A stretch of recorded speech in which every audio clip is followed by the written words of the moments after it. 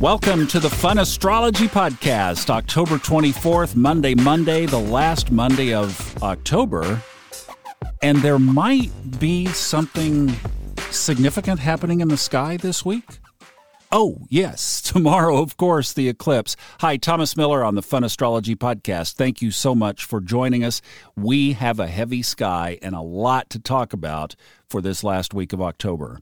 Now, there's not much going on in the sky right now, but tomorrow is when the fireworks begin, and we are going to be talking about fireworks because we do have an eclipse. Tomorrow morning at 6:48 a.m. Eastern Time is what the Honeycomb Collective says.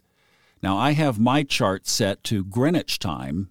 In fact, this comes from when Robert and I recorded one of the Old Soul, New Soul episodes on this, and that is set to 11:49 a.m. Greenwich Mean Time. So the eclipse on the East Coast will peak at around 6:48. This is a partial solar eclipse, and it will not be visible in the United States. So most of this audience is U.S.-based. Where will it show up? Well, that's a great question. It is centered over Russia. It will be visible, highly visible, across South America and Europe, but it will not be visible in the United States. What has one thing that I'm just watching is, with everything going on in the world right now, this solar eclipse in Scorpio in October is going to be centered right basically in the middle of Russia. Let that sink in. All right, back to the time. If you could see it, it would begin around 5 a.m., 4:58. Then we have that peak just shy of 7 o'clock. The whole show will be over and closed and gone by 9:02 a.m. Eastern Time. Now, as I mentioned, the sun and the moon will conjoin for a new moon in Scorpio at 2 degrees 0 minutes. The sun and Venus, also very key in this eclipse, moved into Scorpio early Sunday morning.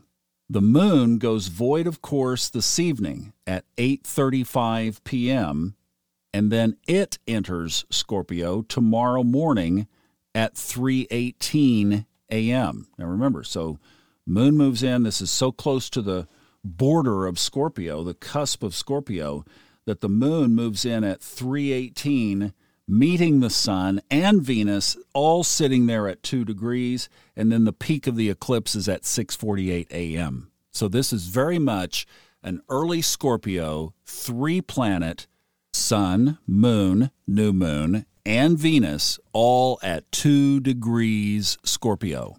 Now, right there, we know that Scorpio in any kind of even cookbook astrology is all about deep, passionate, and can be fiery. The tail of the scorpion. In fact, those of you who have deduced that why is Scorpio even a water sign? It was originally ruled by Mars.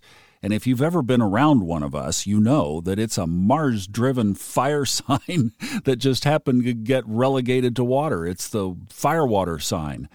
And that is very true for this eclipse because there is a lot of tension built into this. As we talked about, by the way, on Old Soul, New Soul, we dedicated 3 episodes to this eclipse. They are probably about, I'm guessing, 20 episodes back, but you can very easily scan through and find the 3 eclipse episodes in Old Soul, New Soul. Now, one of the areas that this thing is going to be challenged is that Mars is in Gemini and is in the 7th house. And I'm actually looking this morning at a whole sign chart, which is the house system that I do the podcasts in. And the whole stellium of Sun, Moon, Venus, along with the South Node, are all in Scorpio in the 12th house. Mars, the god of war, is in the 7th house, the shadow of which is conflict. I tell you this not to be on the negative side of this eclipse, but I want you to at least be aware that there's the tension, there's the conflict built in. Mars, also at 25 degrees Gemini, is in a close enough square to Jupiter, sitting now right at the border in retrograde, getting ready to cross from Aries back into Pisces. Neptune is at 23 degrees in Pisces. There's another square to Mars. And Pluto in Capricorn at 26 degrees, now moving direct, is also in a direct square to the Sun, Moon, and Venus. So those are your players. That's how this is set up. Now, if you've listened to this podcast for any length of time, you know that we've talked in the past about the relevance of eclipses. I mean, at just the core, this is a new moon. It's a new moon cranked up, and it's a popularized new moon because everybody wants to talk about eclipses. But then you come back and you say, do eclipses really make that much difference? Well, if you ask a financial astrologer, just go ask Ray Merriman if eclipses make a difference. He would chuckle just like that. I went back and looked over the weekend. I did a little bit of study here, and I pulled some past Scorpio-Taurus eclipse dates. And this takes us back to 2013 and 2014. And this is where I think I'm going to eat my sock on my position on eclipses, because the Scorpio-Taurus last time this happened is when I got a very clear, intuitive prompt, filling up my water bottles one day to go on a bicycle ride, to email this author by the name of Fred Dodson and see if he would be interested in me narrating his audiobooks. That was over 30 audiobooks ago that began in 2013. And it completely changed my life, and it makes it possible for me to do what I'm able to do here every day. So I think I'm going to change my tune on these eclipses. As we've mentioned before, is tomorrow likely to be some explosive day?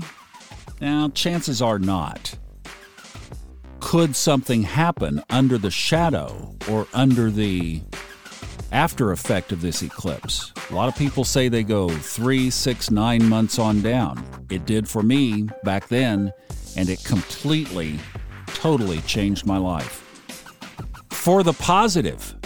So let's don't get all down on the fact that it's in Scorpio. Look at what happened to me almost 10 years ago. Completely changed the trajectory of my life. That's the power that has returned. I hope that takes a lot of the tension and the negativity and puts a positive spin on it, because that's how I would like to leave you. We will talk about it more tomorrow, but I wanted to set the stage today, especially because it was so early in the morning. I love you guys. Have a great one. Don't fear this eclipse. Set intentions for good things to come into your life. See you tomorrow.